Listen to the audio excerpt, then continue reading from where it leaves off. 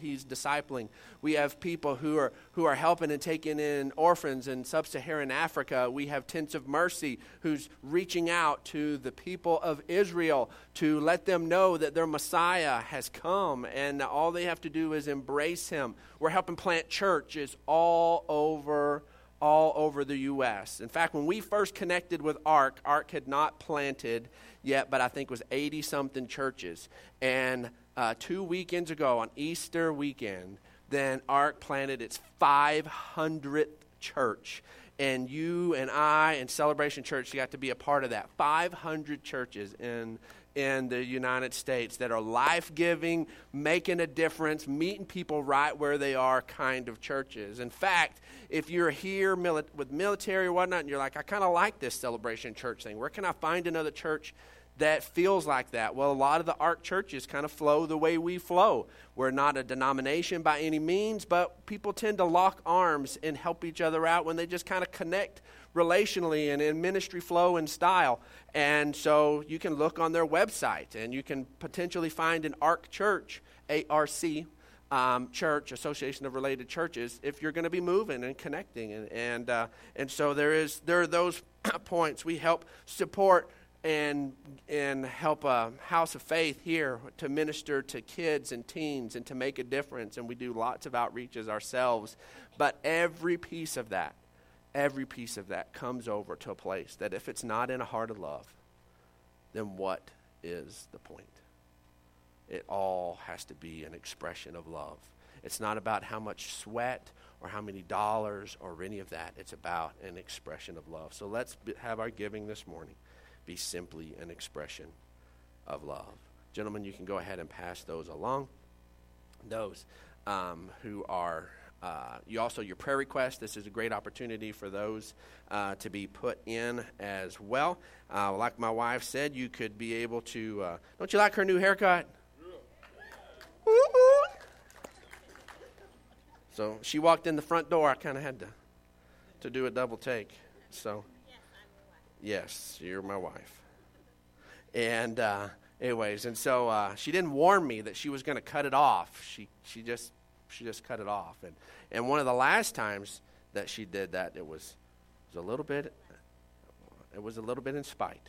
It was a little bit. And this one, there was no spite involved in this one. And so she just likes the do, and so do I. Anyways, I don't know why I got off topic on that. I just looked over, and you look so pretty, and I had to say something. And so, anyways, again, that's why I got off. My lovely wife said, you can follow along in the notes. You distract me, woman. And a story of the last 22 years. And anyways, you can follow along in your bulletin, in your paper notes there that you got on the way in, but also you can follow along on your app if you would like to, or online on our website. We've been simply looking at this concept that Jesus said some pretty outrageous things. There's some things that Jesus said that kind of, honestly, when we look at them, they rub us the wrong way. They just bother us. There's a lot of things Jesus said, and we're like, yeah, I'm on point with that. I get that. In fact, that seems real Jesus-like. That's the kind of things you would think Jesus would say.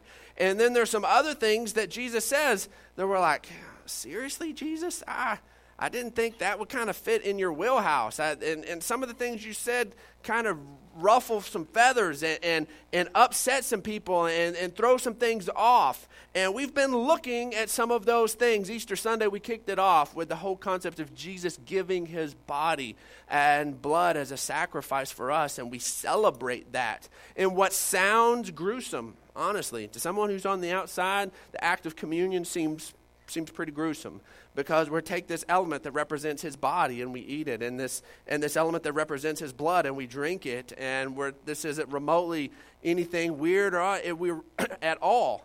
It just sounds bizarre, because we are remembering that our relationship with God isn't based on us showing up on a Sunday morning, us reading our Bibles during the week, us having our sweet little prayer times, and all those things are wonderful and life-giving and help us to grow. But our relationship with God and us being right with God is not based on any of that. But it's based on what Jesus did. And we take that in and we remember, and the act of communion is to remember what he did, and that it's because of what he did that he made us right with God. That not because of what we have done or plan to do. And then we, last week, we talked about something. And I just blanked. It does. There's something, we need to get a new rug. It sucks it right out of my feet. But we talked about something that was, I know what we talked about. You all wanted me to forget. You know when we bring this back up. We talked about love your enemies. We talked about love ISIS. We talked about love those who rail against us and plot against us, and those who just don't get our connection with Christ or our devotion to God, or this thing that we're to love those who have no care for us whatsoever. And this week we're talking about the concept that trouble comes, trouble happens. And when Jesus said this was something that we don't want to hear from our God. We don't want this to be done. We want to hear something else.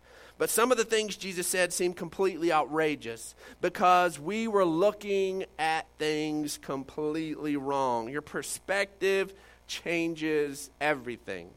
And so I've shared with y'all before about our Suburban, our vehicle, and you look at the door and there's this little dent. Well, I finally got to upgrade into an adult car. An adult car is a car that I will not turn over to my children to let them drive. And so I get my first adult car of my life. And so Cutie always gets the family car, and I get whatever happens to have gas in it. And so I finally got it. And our adult car, the Suburban has this dent in the door. On the driver's side door. You cannot miss it. You get in and it's got this good sized little dent. And every time I see this dent, I smile. It is my favorite dent. I have never had a dent I have liked, ever. This car had no dents in it. This car was not all beat up and messed up. It was just fine, and one day it gets a dent in it, and I love this dent. And the reason that I love this dent, and I'll eventually get it fixed, but for now, it's a source of joy for me. I appreciate the dent. Because when the way the dent took place is my wife was at home with the two little ones. And if anybody knows my sweetheart, you know that she's got her blue cup with her right now. She constantly has a source of hydration with her. She constantly has a drink with her. And so she doesn't go anywhere without her, as it's been come to call, her Psy cup. And so we have our very own Aunt Psy, I don't know. And so, anyway, she always has a cup. When she put the cup, as a lot of parents do, when you got two little ones, you're loading up, buckling in car seats, and sticks it on the hood. You know you'll see it, you'll get it. So she sticks it on the hood, loads the little girls up, buckles them up in our carport, and has the nice big pillars in our carport. And she sticks it in reverse and sees her precious cup. And immediately thinks, I need to get my cup, and jumps out of the car to get the cup. Just this instinctive reaction. Well, she missed a step. It's called putting it in park. It's needful. It's a good step. And she missed that one. And so it's still in reverse. And as she put her foot on the ground, which she's not a super tall lady, and in a bigger vehicle, she puts her foot on the ground and one foot still up, and the car starts moving back, and she's just kind of stuck, and she can't reach the brake pedal. She can't do anything. The girls are about to shoot off into the street, and thankfully the door is open, the pillar's there, and poof, the door hits against the pillar. The car is saved. My wife doesn't get knocked to the ground and potentially run over with my children in the street. And it could have been really, really ugly. And she was so concerned, because I can get a little uptight about things that cost money sometimes. I'll admit it. We're going to have an open moment here. And so I can get a little uptight. And that's all she saw was dollars, dollars, dollars. And so, and this will tell you how short this woman is all she saw was this little ding on the corner. There's a huge ding right here, but it's like above her head height. And so as she's like, Bran, I got to show you something. And she had told me the story, and we come around the corner, and she's pointing at this sad little thing at the bottom. And I'm like, well, what about this one? She's like, I didn't even see that one. Oh, my gosh. And I think she's about to throw up in the middle of the yard. And I'm like, I don't know how you didn't see this. She's like, I've been in and out of this car like 5 times today. And she didn't see the ginormous dent in the door. And so she's just so concerned that I'm going to be upset. And I'm like, babe, I love that dent because of what could have taken place. Had something not stepped in and intervened, the path that things were on were ugly. Something had to. That's why we call the Friday before Easter Good Friday. We could call it our favorite Friday. It's the best Friday ever. But if you had been a spectator on that Friday, nobody called it good. It was ugly. It was brutal. Jesus' flesh was torn and he was nailed to a cross, and it's the day he died. But you and I call it good because of what took place for us. Our lives were on a crash course and they were already messed up, and it was only getting uglier. And thank goodness that intervened and brought salvation, brought restitution, brought things back to where they should be. And that's what my favorite dent did. And everything we need to understand when we look at the scriptures has to be viewed through the lens of why Jesus showed up. We've looked at this every time. John 3:17, for God did not send his Son into the world to condemn the world, but to save the world through him. That is not why. The chief message of the church should not be, you are jacked up, you are messing up, and you are going to hell on a grease pole. That should not be it. And I don't know why. So many people who are Christ followers, I believe they had a real experience with God, and they got wrapped up into something else, and they're judgmental and condemning and just unpleasant to be around, and are hateful to the people God so desperately loves. So desperately loves. Because guess what? When Jesus went to that cross, he was alone. There wasn't anybody understanding. All his closest people deserted him. We were called enemies of God. We looked at last week. We were enemies when he did that. And that's the way he treated us. So my goodness, our assignment is to preach the good news that in Christ there can be reconciliation. It doesn't matter about your past. It doesn't matter about your hang-ups. That we come to him and he deals with those.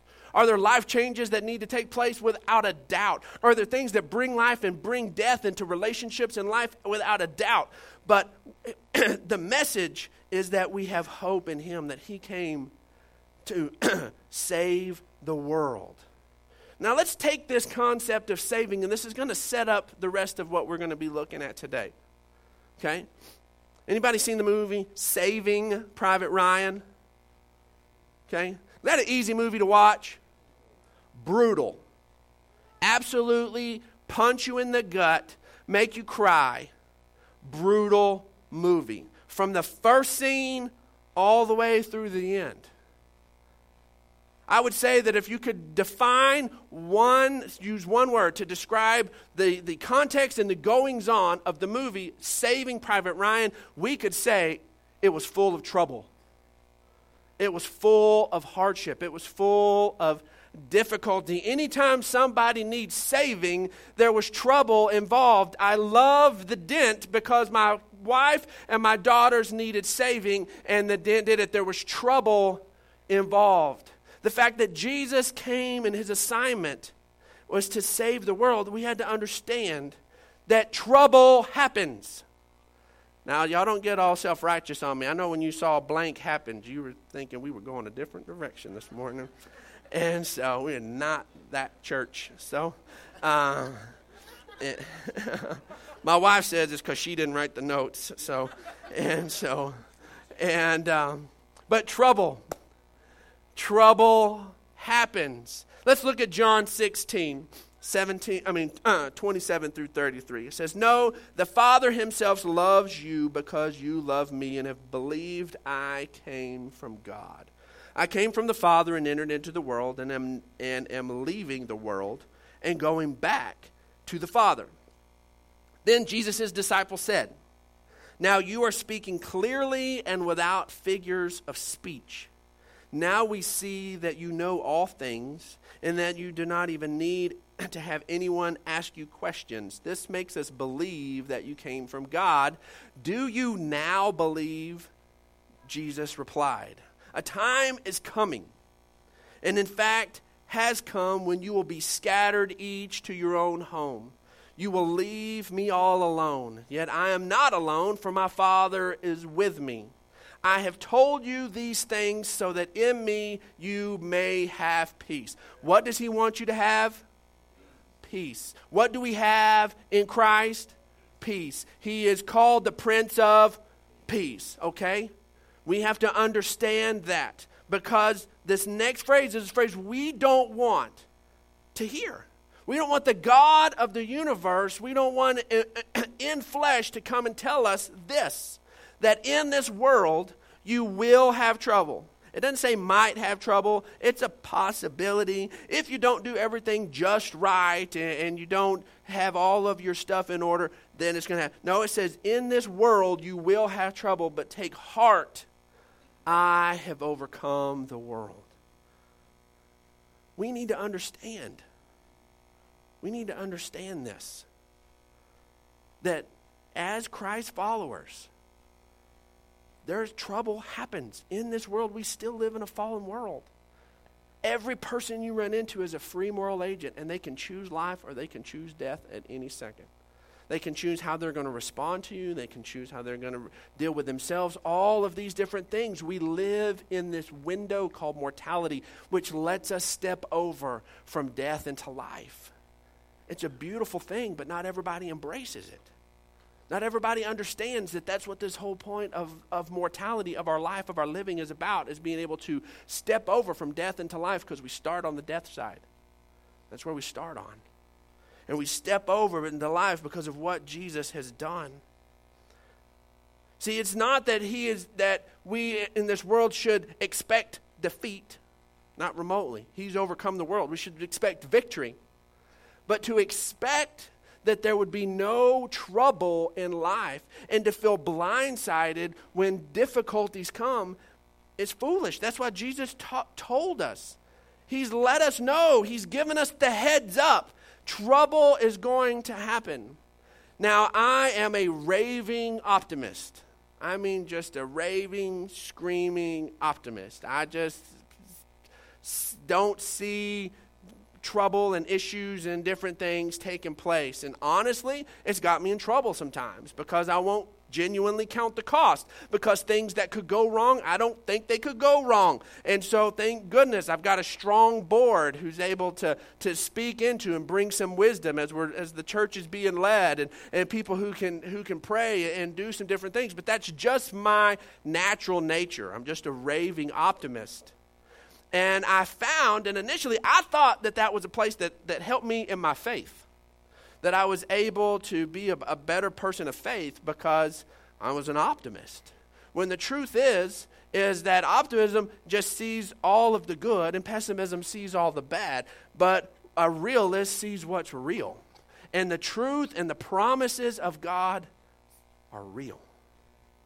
They're not for us to align our optimistic nature to align to. They're the truth. Realists can embrace it just as anybody else. A pessimist can go, okay, I embrace that God is telling me the truth, and embrace it. You don't have to be hardwired like me as an optimist. In fact, I have found that there were times I was leaning on my optimistic nature and not on the promise of God. That was what I was leaning on. I wasn't walking in faith. I wasn't trusting God. It was the Bible's promise said, yeah, this is a good result to come. Sure, that's what I'm expecting anyways. It wasn't because of what God said. It was because of what God said aligned with what Brandon said. That's not the right way. We have to take what God said and align our lives to that. And what he's told us is in every circumstance we can have peace because he's overcome. So when trouble and difficulty come, we don't have to feel blindsided, and we don't have to freak out, and we don't have to think the ship's going down and all the wheels are coming off, and as ugly as it possibly could be, that's where it's going. We don't have to think that, because we can have peace, and he's overcome the world. What a guy that wrote the bulk of the New Testament. The bulk of the New Testament, Paul, this guy dealt with all kinds of hardships, all kinds of difficulties. In fact, he lines them out in 2 Corinthians chapter 6. This isn't in your notes. You can just listen to me. We put no stumbling block in anyone's path so that our ministry will not be discredited. Rather, as servants of God, we commend ourselves in every way, in great endurance, in troubles, hardships, distress, in beatings, imprisonments, riots, hard work, sleepless nights, hunger, impurity, understanding patience and kindness in the Holy Spirit, and in sincere love, in truth and speech and the power of God, with weapons of righteousness in the right hand and in the left. There's another point where he's talking, and he talks about the different things, that he was beaten with rods 3 times. This is a guy doing the will of God. But he was a victor every time. He came out of it strong every time. He was whipped with 39 lashes 5 different times. He had many death threats. He was shipwrecked 3 times. I think people would finally decide, I'm not getting on a boat with Paul. I'm just not doing it. This boy, just boats and him don't work. I'm not getting on a boat with Paul. He floated for 24 hours in the ocean, bobbed around. He was under arrest for 2 years without a trial. One of the times he was shipwrecked, he finds his way to the shore. He's still a prisoner, and he's having to do prisoner work, which they needed a fire. So his guards are sitting on the side, and they send him out to go and to gather the firewood. And he gathers the firewood, and in all of his gathering stuff, he picks a bunch of wood up, and he throws it on the fire. Well, it was a little bit of a chilly day. Serpents are dormant in the cold, but when the fire comes, woohoo, they wake up. And they woke up, this serpent wakes up in the middle when he throws the sticks on and jumps out of the fire and bites him on the hand. Bites him on the hand. He's just doing what he's told, and he's got a snake on his hand. This is not supposed to happen. And I love what Paul does. In fact, I think Taylor Swift wrote a song about it. He just shook it off. I think that was her inspiration. I really do. He did. He shook it off in the fire. That's what the scripture said. He, boom. Hey, I got to get my cheesy joke in at least once. And he shook it off. And everybody sat and waited for him to puff up and die. Because everyone who got bit by one of these on this island dies. And they're just waiting. They're like, this guy had to be the worst criminal ever because God did not let him escape. And he sent the serpent to bite him. And he just moves on. And then he doesn't die. And they go to the other end of the extreme. And they go, this guy's a god. And they try to worship him. And all of a sudden that gives him a platform. And the bulk of that island comes to Christ. Because of the way he dealt with a snake bite when he was being treated like a servant, when he was just following after God, and he just didn't deal with it. He just shook it off. It ended up becoming a platform for him to be able to do it. The truth is, we don't have to fear trouble. Jesus has overcome the world. Matthew 6:34 says, therefore don't worry about trouble, for tomorrow will worry about itself. Each day has enough trouble of its own. Now, some of you are like, Brandon, I'm in the middle of some trouble right now, and I really wanted to hear that everything's going to be rosy and peachy keen, and my anxiety level just went through the roof when you said Jesus tells us trouble's coming. No, it's not to have your anxiety spike. It's the direct opposite. It's the direct opposite. The trouble we have no control over, the trouble that we're fully victimized by, the trouble that blindsides us, that's the stuff that anxiety and creeps us out. The stuff where we win, that's just a wonderful challenge. That's just part of life. Jesus told us this so that we could have peace, not so that we could be freaked out and wonder when the next bad thing is going to be happened, is going to take place. The thing is why are we surprised by trouble? How many times we're just surprised by it? We just feel blindsided by it. Because we do. All of us do. When we know that these things take place. And I believe it's part of our DNA, our hardwired nature. And the reason why Jesus had to point this out is because our hardwired nature, we were built and put in the garden and placed there in this place of perfection and beauty and designed to live forever. And we are hardwired to not have to deal with that kind of adversity. And the fact that the trouble bothers us and blindsides us speaks to the fact that we were wired for a different environment. We're wired for heaven. We're wired for God's presence. We're wired for that. And Jesus, as we steps in, he has to remind us that in this world, yes, you're wired for eternity, and heaven is your home as you've placed your faith in me. But in this world, you're going to have trouble. But don't let it freak you out. I've overcome the world. What we need to make sure and understand is, I'm going to pull this point up. You don't have to mess with it on the slides yet, is that work doesn't equal trouble. Sometimes we have a idea that somehow just having to do things, I had to get out of bed, it's already bad. I had to push the little thing to make the toast. Life's rough. It didn't stick the first time and it popped up and the little bread fell out. And it landed on last night's leftovers and I had to get new bread. Life's hard. No, that's not what, there's parts of it. And let's go back to original creation. Let's look at Genesis 1. It says, then God said, let us make mankind in our image and in our likeness, so that they may rule over the fish in the sea and the birds in the sky and over the livestock and all the wild animals and over the creatures that move along the ground. Our first assignment were to be caretakers of this planet. Let's not forget that. If sin had not taken us down a different path, we would still have an assignment. There would still be things to do, and we would be stewards and caretakers of this planet. Just like you're a steward and caretaker of your home, we should be stewards and caretakers of this planet. So God created mankind in his own image, and in the image of God he created them. Male and female he created them. And God blessed them and said to them, be fruitful and increase in number. Fill the earth and subdue it.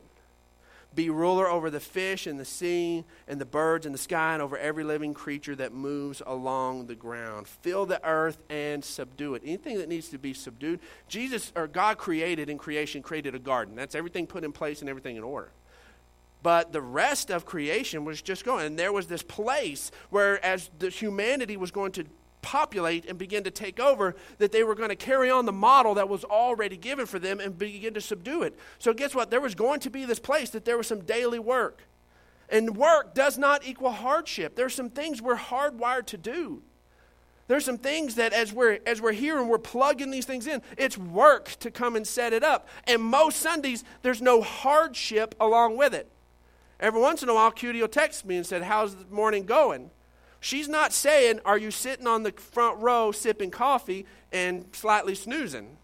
She knows we're carrying heavy things in. We're plugging things together. What she wants to know is, did everything just totally freak out? Did everything just break? Is everything working? Did somebody lose something? Are there some hardship involved? In fact, your employer, if he's a good employer, he sends you out on a job, and then he'll check on you, and he'll ask a question potentially and say, are you having any trouble? That doesn't mean, are you sitting at Starbucks and enjoying a nice latte and having your feet rubbed? He's expecting you to be taking care of the job. What he wants to know, if there's any trouble, is are things going wrong? Are things not going the way they should? What we need to understand is we're still part of this process. God is a creative God, and he made us creative people. And there are physical expressions of that, and there are things we do. So we can't say that work always equals trouble. But in this life, there will become some difficulties. There are times where we can't figure out where the buzz is coming from. We call that hardship. We call that trouble.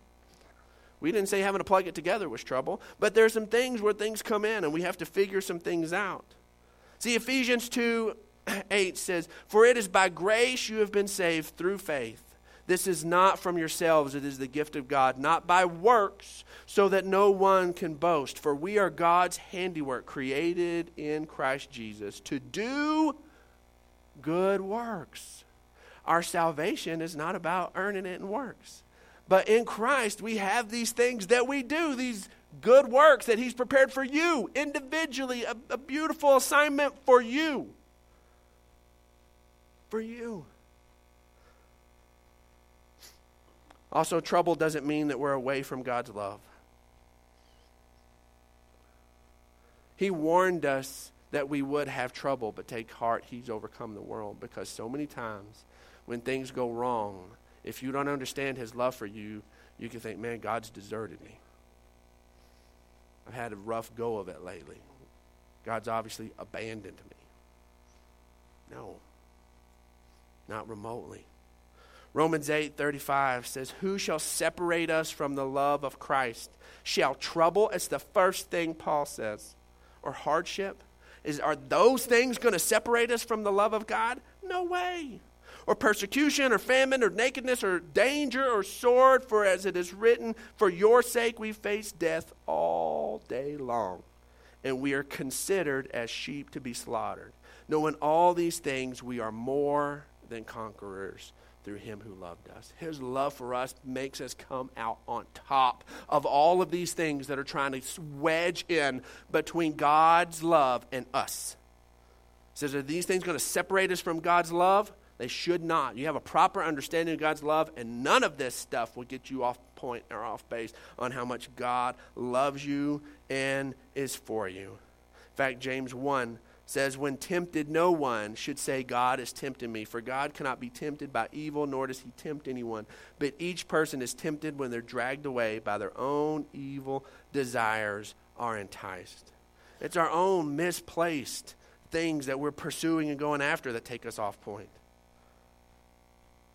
I love it that Nat in our school of ministry pointed out that God's love makes sure that no experience in our life is wasted. None.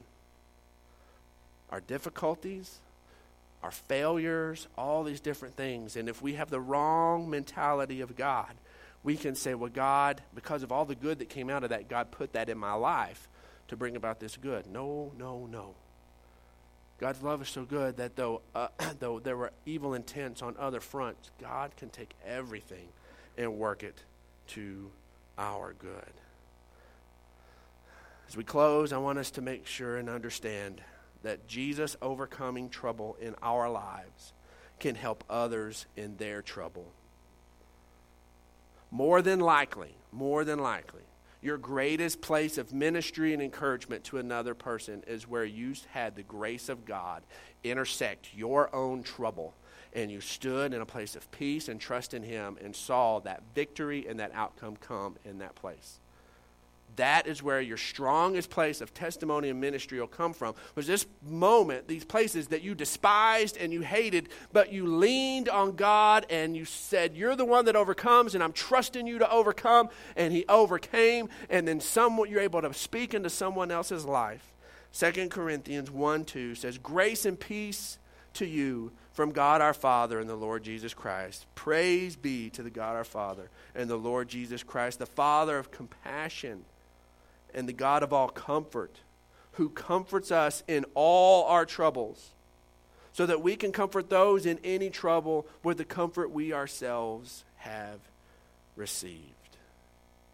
When we understand, when we see the victory that comes, then all of a sudden, struggle isn't something, and the difficulties isn't something that has to become intimidating or feel like it's a wedge between us and God or any of these other things. We understand that this world will bring attacks. It will do these things, but He has overcome it. Our household, we love the Rocky movies. And it's amazing when my boys watch one of the Rocky movies. And the truth is Rocky wins at the very end. And it looks like he gets his head beat in the whole movie. I mean, he's just looks like he's losing. It's just whooped. He's just having a horrible beat down, and then he wins at the end. And you know what my boys want to do when the movie's over? Box. I'm like, did you not see that? That guy almost died. But he won. They're ready to hit it and ready to go. That victory in the end all of a sudden said, you know what? I'm not so concerned anymore about the struggle. The victory comes in the end. You and I, we don't have to lay our heads down freaked out about the next day. God is already waiting on us in that moment. He's already brought us the victory. When the phone call comes or the difficulty in the relationship comes or any of these things come, we don't have to freak out because Jesus has overcome for us. See, Jesus' love for us is completely outrageous. And let's live outrageous lives that point people to the outrageous hope that we have in Him. I want to create quickly a quiet moment. And if you're here this morning and you say, Brandon, I want to get in on that outrageous love. I thought that this was about me doing all of these little things just right. That's what I thought this whole Christian thing was about. But I recognize it's about that Jesus did everything just right. That Jesus paid the price. And He did it for me. And I believe that. I believe that when that new birth comes, that the Holy Spirit dwells within me. And I'm going to be able to live differently, not by my own will, but through the help and the empowerment and the grace of the Holy Spirit. The things that always trip me up and I'm afraid to follow Christ because I don't think I can get a win there, that the Holy Spirit's going to bring that win. It's not about me promising Him I'm going to deal with this. It's about Him promising you that He'll deal with it. And if you're here this morning, and you want to say yes to that grace, I want you to just lift your hand up. And we want to pray with you. Awesome, awesome, awesome. Yes. Yes. Yes. Yes. Believers, I want you to lift your voice with them. That wonderful moment of stepping over from death to life has already taken place.